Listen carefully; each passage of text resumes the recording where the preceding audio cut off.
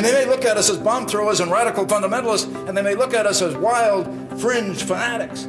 But start to explain to them that it is the Christians in this country who brought the hospitals, who brought the schools, who brought the universities, who had 1,100 institutions to reform everything from poorhouses to ending dueling to the social reforms of the 19th century. It was Christians who cleaned up the inner cities. It was Christians who brought an end to the slave trade. It is Christianity that has brought that influence into society. Why? Because of the moral imperative.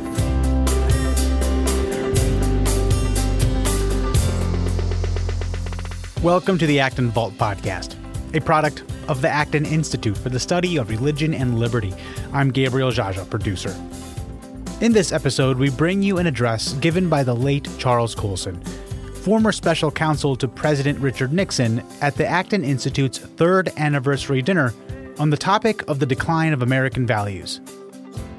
You can find additional resources in the show notes of this episode, as well as previous episodes on our website at acton.org/podcast.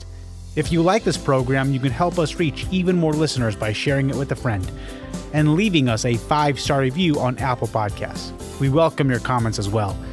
Acton Vault is available on Apple Podcasts, Google Podcasts, and Spotify.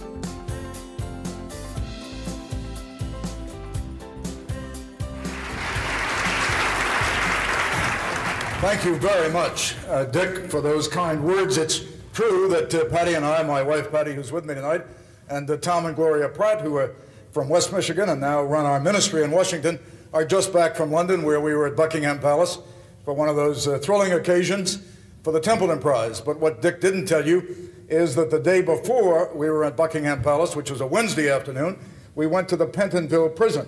And so I went in London from prison to Buckingham Palace within 24 hours, which is a whole lot better than the way I did it 20 years ago when I went from the White House to prison.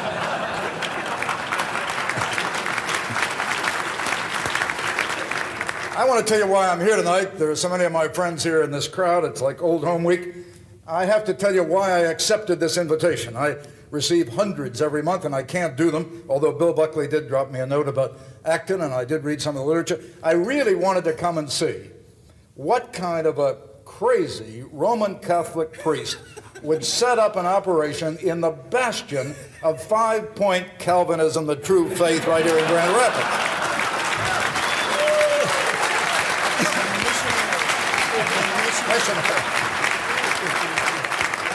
Now, the reason was I read his literature and decided that this is the kind of mission that all of us, moral conservatives, from the Judeo-Christian tradition, need to stand behind, because this kind of work to bring the idea of the free market into our seminaries, particularly into our seminaries, I've often thought that the last bastion of Marxist socialism left in the world is on the academies of campuses of America, and particularly in our seminaries.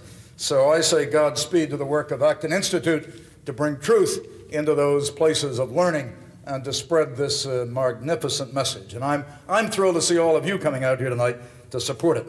Now, knowing that I was going to be speaking to Christians and to many of my friends and many in the church, I went back and went through the great writings of the church, back to Augustine and Aquinas and to Calvin and Kuyper, of course, who would be so well known here, looking for just that one word that I might bring to you tonight, the church. I found it in none of those great writings. Not the message for the hour. I found it instead in a true story of a young man, 33 years old, 5 years ago, who lived in Los Angeles, in a suburb just outside of Los Angeles International Airport. His name was Larry Walters. He was a truck driver, and Larry Walters, every single Saturday afternoon, did exactly the same thing. He would sit in his backyard in a lawn chair in a chain link fence, and all the houses looked exactly alike, rows of them, and all of his neighbors on Saturday afternoon would go out and they'd sit in their backyards, in their lawn chairs, in their bounded in by their chain link fences, and sit there in the Los Angeles smog, and that was their Saturday afternoons. The newspaper said that his practice was to take a six-pack, which I assume was Pepsi-Cola, and sit in the backyard and sun himself. Well, he was doing that week after week, month after month, and finally Larry Walters got a bright idea. Probably after 2 six-packs of Pepsi-Cola, he decided that what he would do would go get some weather balloons, and he would tie them to his lawn chair, and he would get a BB gun so that he would be able to go up just about 100 feet, and if he started to go too high, he'd take the BB gun and shoot out the balloons. And he would float over his neighbors' backyards and wave at them as they were sitting in their lawn chairs. He'd just hover over them about 100 feet. Well, Larry Walters was a truck driver. He was not a physicist or an engineer. He went out and he bought 45 weather balloons. This is a true story. Brought them back, tied them to his lawn chair, got his neighbors over to hold the lawn chair down. He went and got the BB gun, got an extra six-pack of Pepsi-Cola, came out to his lawn chair, got the BB gun in his lap, said to his friends, let go, and he didn't go to 100 feet. He went to 11,000 feet. He floated directly into the landing pattern at LAX. He was first spotted by a DC-10 Continental Airlines pilot who reported to the ground that he had just passed a lawn chair and was told to land immediately and report to the tower. For 4 hours, traffic was detoured, one runway was closed. Maybe some of you remember reading the accounts of this, or you may have even seen it on television, as I did at the time. He was up there for 4 hours, 11,000 feet. He never could shoot a balloon down. He was hanging on for dear life. Helicopters went up, rescue aircraft, searchlights. It was dusk. He finally came down. The balloons began to lose their helium, and he came down and made a gentle landing. And a camera crew happened to be at the spot, and they went rushing towards him, and the sirens were going, and the lights were on, and a cameraman shoved a microphone in his face. His eyes were big as saucers. And he had 3 questions. The first question was, were you scared? He looked and said, yep. Second question is, are you going to do this again?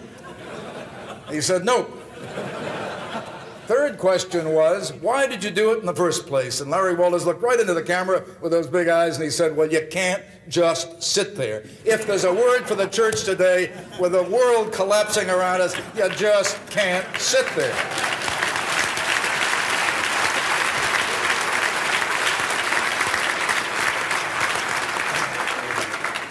The single great issue of our times was never put more succinctly than it was by Lord Acton, for whom this institute is named.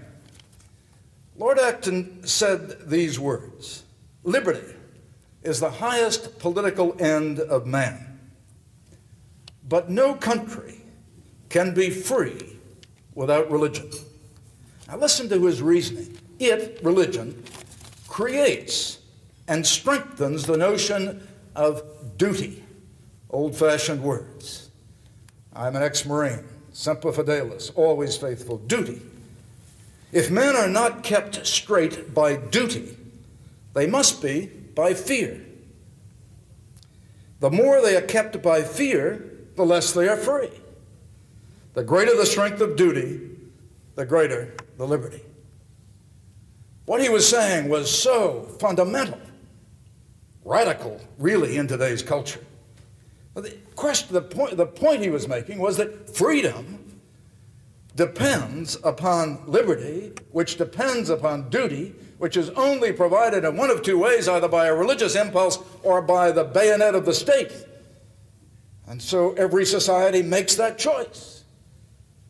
Do we preserve liberty and freedom by that religious impulse, that gratitude to God for what he has done in our lives that causes us to do good and to be virtuous and to be compassionate and to care about other people and to have a sense of civic duty and responsibility? Or do we do it at the point of a bayonet? Aquinas said that a moral consensus is essential for law, and Chairman Mao said the opposite proposition, and that is that politics begins at the muzzle of a gun. See, that's the choice. And that's the most fundamental choice facing Americans today. The choice today is not the question of who will govern us. Some of us would have some strong feelings about that, but that's not the fundamental issue. Fundamental issue is the question the Jews of old asked, and that is, how then shall we live? And look around us today, my friends, and see the choice that is being made by American cultural elites as to the question, how shall we live? America, ironically, at a time when it has won the war of ideas, when democratic capitalism, liberal democratic capitalism, is the envy of the world, when people from Liberia to Singapore to around the world are finally saying America is no longer an oppressor, it's no longer imperialist. We want that democratic experiment that is succeeding in America. At the heart of that democratic experiment are moral truths and moral values, and ironically, through the 20th century, we finally won that battle for the ideas of man in the 20th century, and we're jettisoning the one thing that makes it what it is. Its moral underpinnings. America is rapidly secularized. I was talking to the rabbi. I said, how far back do you think we are in the culture war? Put it in a football analogy. What yard line are we on? Are we on the 20-yard line? And the rabbi looked at me and said, no, I think we're slipping behind the 20-yard line. Maybe a year ago when I was out here, I might have said we were on the 20-yard line. I think maybe now we're on the 10-yard line. I mean, just look at the case of Lee versus Wiseman last year in the Supreme Court. I happen to do my doctoral studies in constitutional law. The worst single decision ever entered into by the Supreme Court of the United States.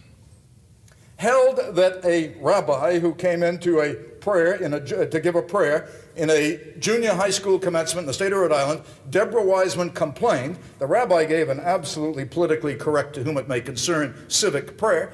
But Deborah Wiseman complained and said that she should not be made to sit and listen respectfully to something she disagreed with. And the Supreme Court of the United States agreed 5-4 with Justices Kennedy, Souter, and O'Connor, 3 Reagan-Bush appointees, in the majority, holding that it was her constitutional right not to be made and to sit to listen respectfully to something she disagreed with. Friends, there would have been just 10 years ago a mark of civility to listen to something you disagreed with. Now we're saying it's a constitutional right not to be made to listen to something you disagree with. Vienna, Virginia, not too far from Washington, D.C., this Christmas, the city council ruled you couldn't sing Christmas carols on public property. And so I saw a picture on the front page of the Washington Post I hoped I would never see in my life in America. It looked like Eastern Europe in 1989. It was barricades, people behind the barricades being held back by armed police as they were kneeling and praying and singing Christmas carols 20 miles from the capital of the United States. Zion, Illinois, not too far from here, they're now painting out the cross on the tower of Zion, Illinois, because an atheist took the case for 10 years through the Supreme Court. It's not just in law, it's in education as well. You can hand out condoms in school, but you can't pray. You realize what kind of a message that's giving to young people as to what we as a society sanction? The media. Most of the movies that you see today you don't want to go to, but once in a while I do go to one, like A Few Good Men. As an ex-Marine, I couldn't pass that one by. Who turns out to be the villain? Bible-quoting young Marine lieutenant who says he's born again.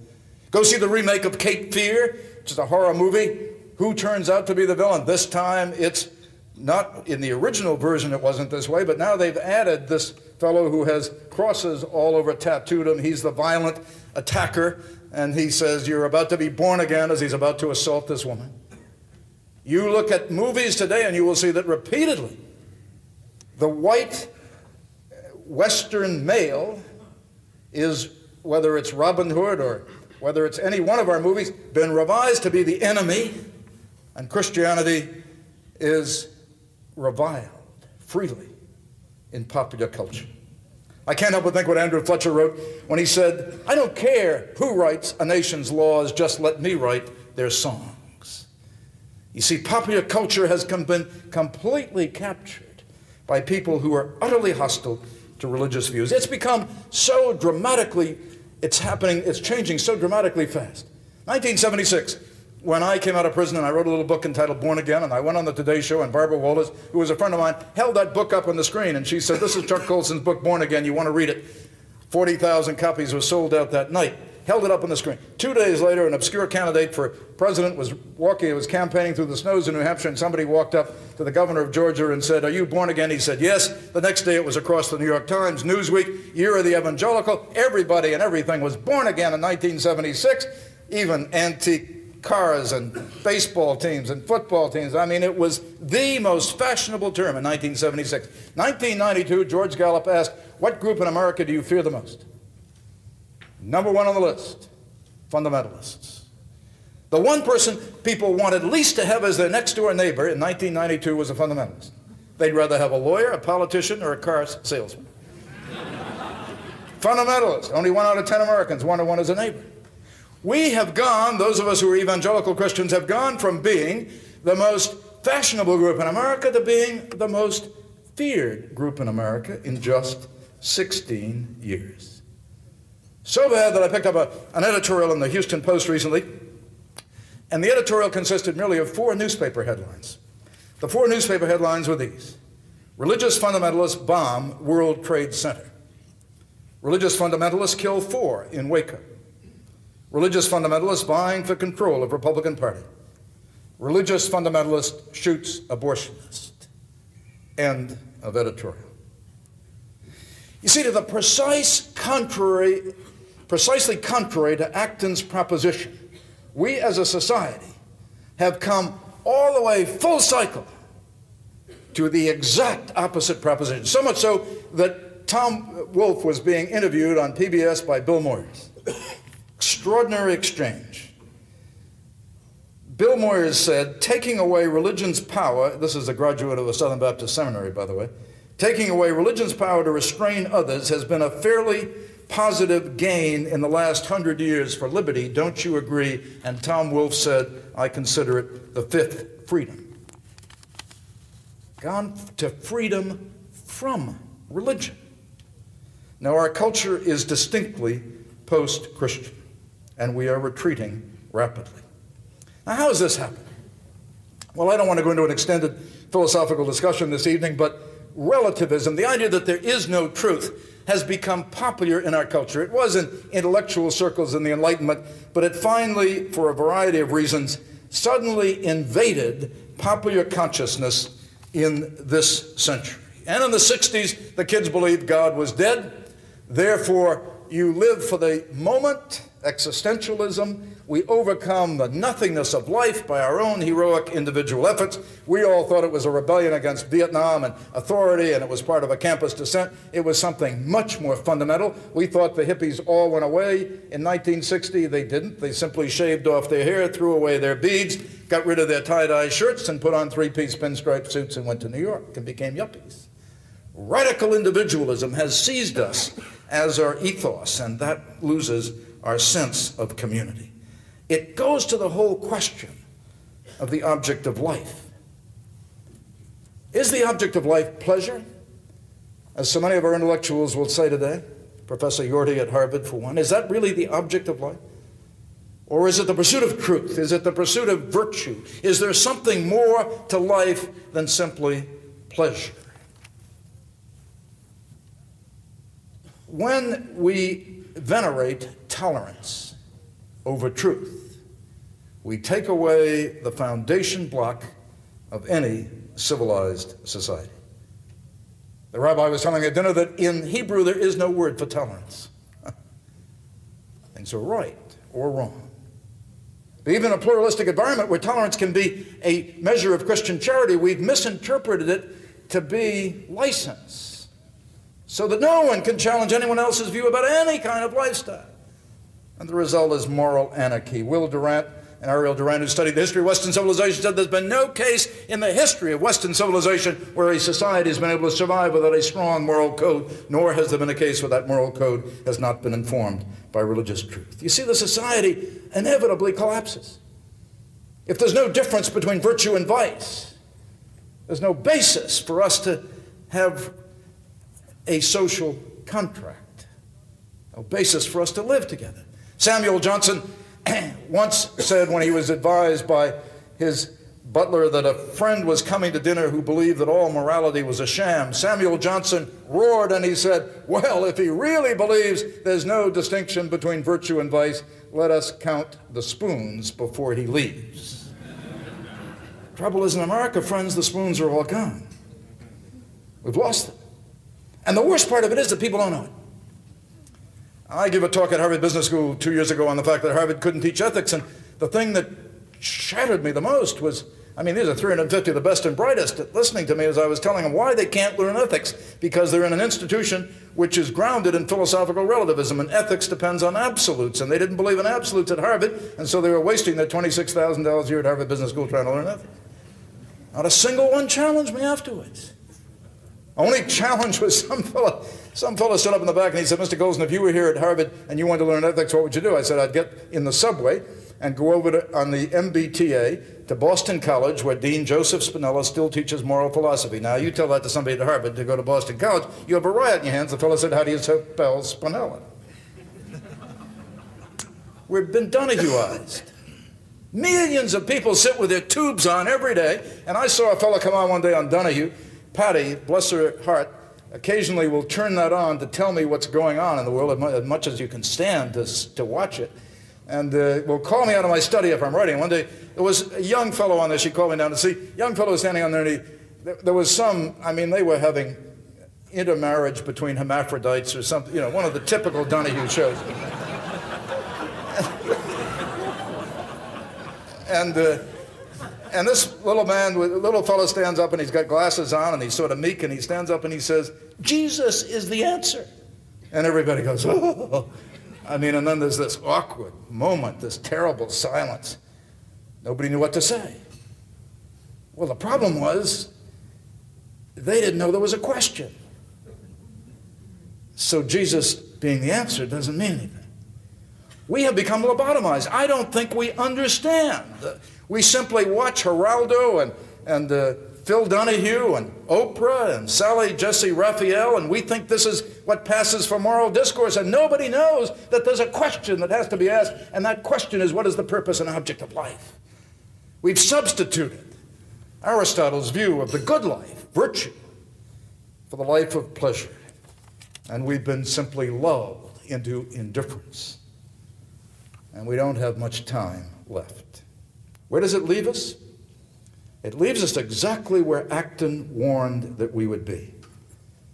Alistair MacIntyre, I think, paraphrasing von Clausewitz, said, politics has become civil war carried on by other means. It can't have any civil moral discourse. You can't have any moral debate and political debate in American life today because it's just one side shouting louder than the other with sound bites. And so there's never a moral resolution. And so the only thing that can happen is that you have to bring more force to bear in order to solve problems. And so what happens is something Russell Kirk has so eloquently explained. What happens is you begin to destroy those intermediate structures, what he calls, borrowing from Edmund Burke, the little platoons of society. And there's nothing left but the individual and the government then has all the power. And that's precisely what Acton was talking about. And that is precisely what is happening to us. I can't overemphasize the urgency because it leads to an inevitable tyranny. Not maybe the tyranny of a Ceausescu who holds you at bay with machine guns, but the tyranny of a cultural elite who holds you at bay by not allowing you to hold your own independent opinions, or by mocking your faith, the most central point of your life. And that cultural tyranny can be every bit as tyrannical as the bayonets. What do we do? I would leave you tonight with 4 thoughts.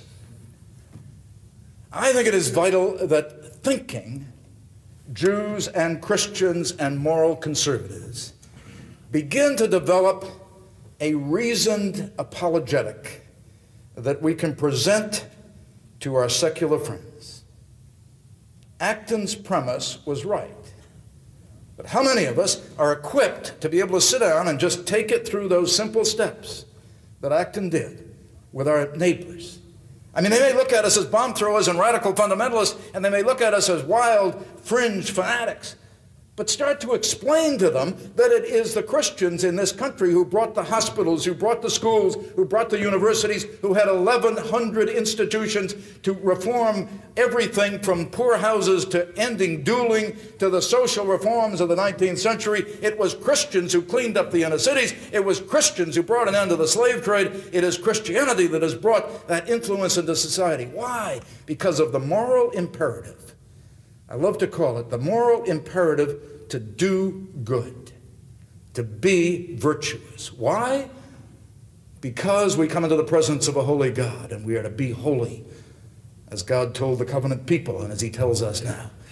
And so we have that moral imperative to be good, virtue, and we have that moral impulse to do good, compassion. And throughout history, that has come from the people and the community of faith. I see it in the crime area. When I was in Buckingham Palace, Prince Philip said, and we got into a discussion after the award was made, and he said, what do we do about crime here in England? I mean, how can we keep people from going to prison? You work in the prisons, Mr. Colson, you must know the answer to that. I said, well, Your Royal Highness, what you need to do is put more people in Sunday school. Now, I know he thought I was giving him a glib answer, but then I went on to explain.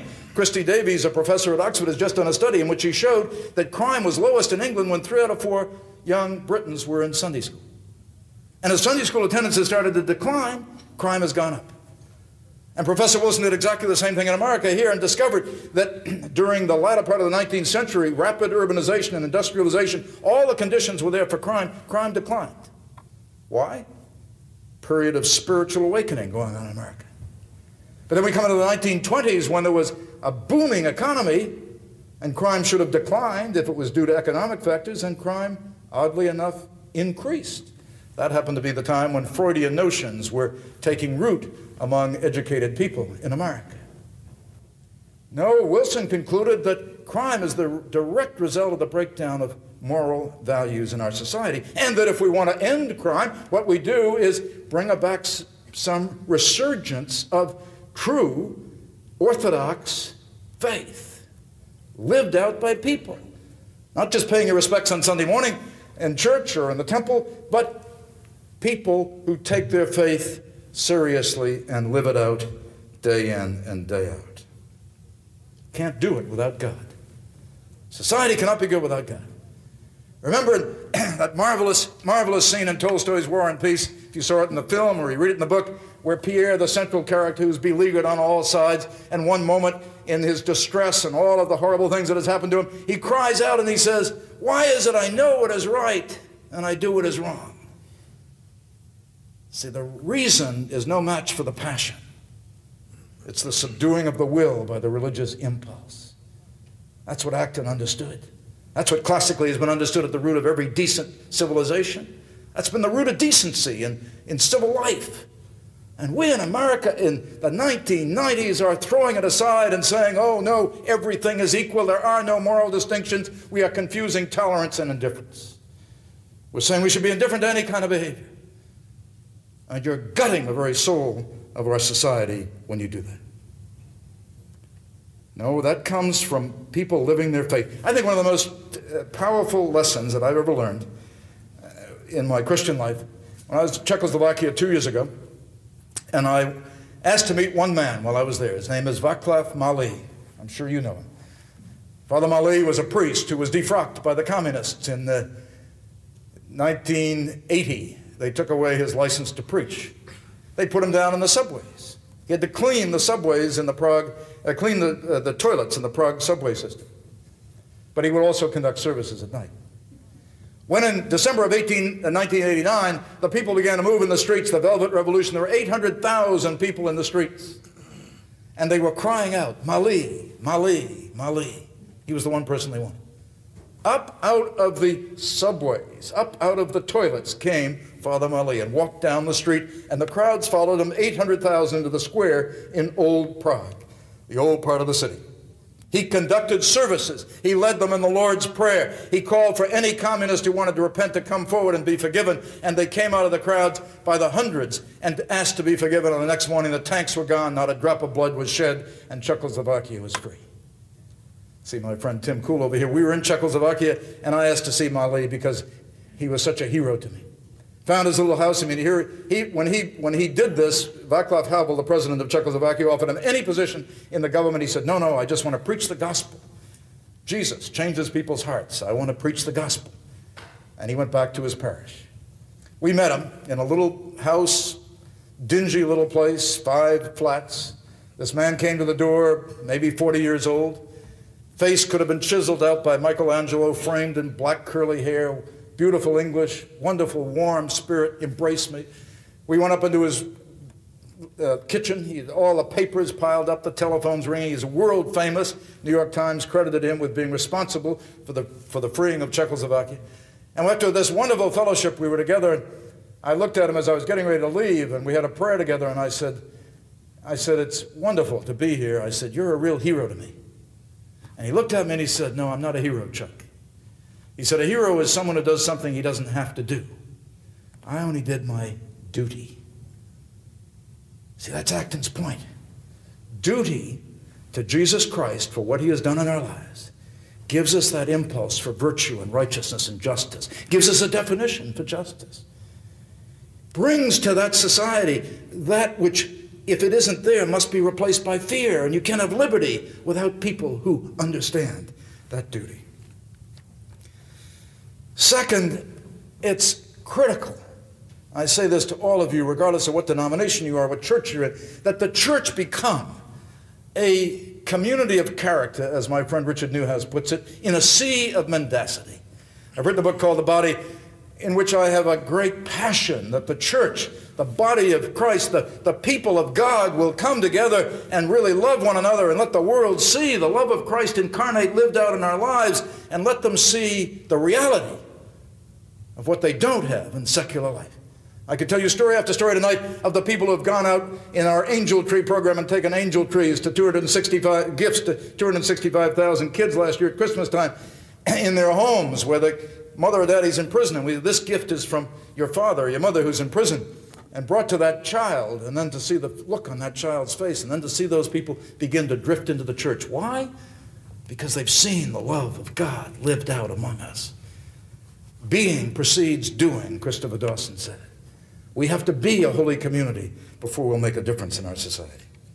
Third, one of the things that shocks me is the way so many Christians, this would not be said of Orthodox Jews, but it would certainly be said of Christians. So many Christians believe that Christianity means Jesus and me.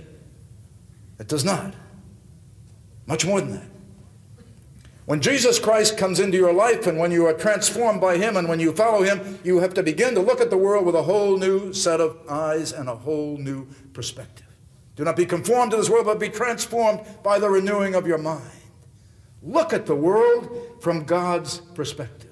Don't try to shape God's perspective to your preconceived agenda. Look at what God says about the world and every aspect of it, and then begin to develop a biblically informed worldview. One of the places I guess you would least have to preach that would be here in Grand Rapids, in the tradition of Calvin and Kuyper and the great exponents of a worldview, but how much our church needs to understand today that is not just, I've been saved, but I've been saved for what? I've been saved to be a holy influence in the world and to see the world through God's eyes and to live accordingly. And fourth, have courage. Take heart. I said that the rabbi and I were talking about where we are in the culture war. We're losing a lot of ground. I know. I get interviewed by most of the national media, and I know how they look at you. They look at you sort of askance a bit. I was interviewed by the Financial Times when I was in London, and a fellow said to me, well, he said, you're a well-educated, intelligent person, well-read. He said, you're not one of those who believes in the literal truth of the Bible, do you? I said, don't you? Of course I do. Oh, creationist?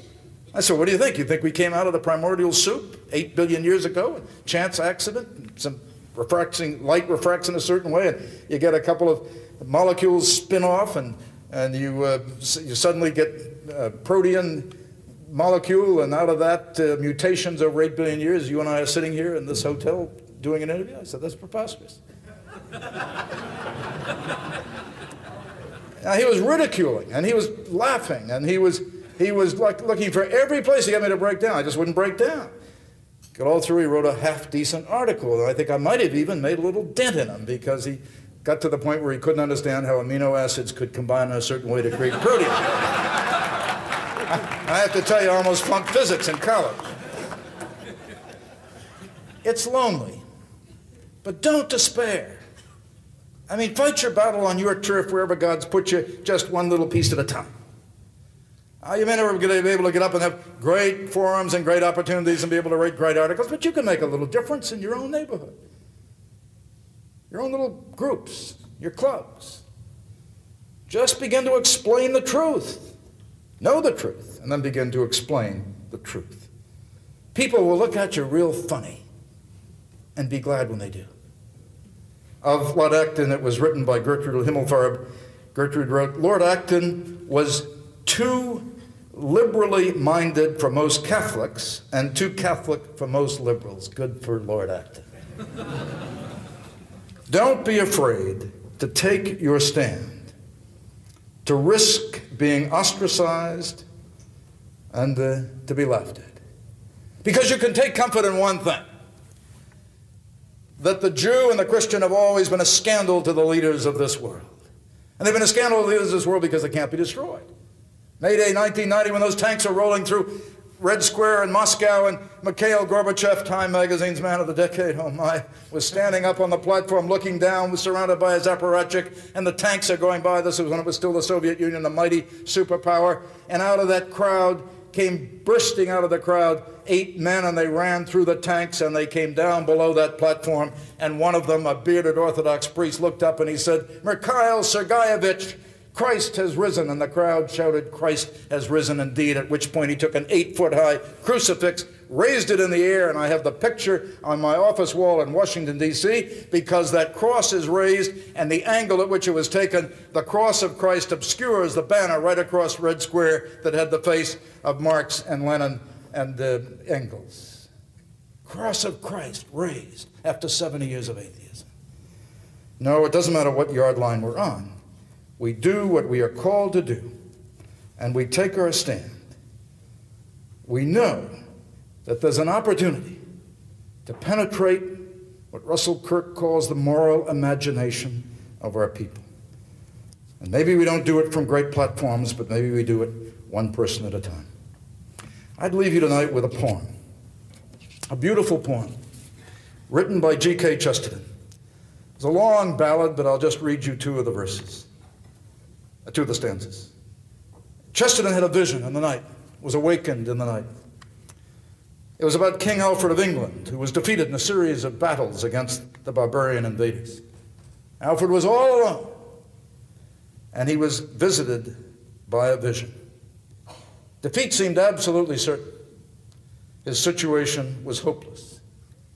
But suddenly the vision appeared to him and gave him a Christian view of victory, despair, defeat, hope, in contrast to the determinism and despair of the so-called wise men of his day, the men of the East. And Chesterton captured that in these stanzas. The men of the East may spell the stars and times and triumphs mark, but the men signed of the cross of Christ go gaily in the dark. The men of the East may search the scrolls for sure fates and fame, but the men that drink the blood of God go singing to their shame. Yes, it may be dark. Yes, it is dark. But the men signed of the cross of Christ go gaily into the dark. God bless you.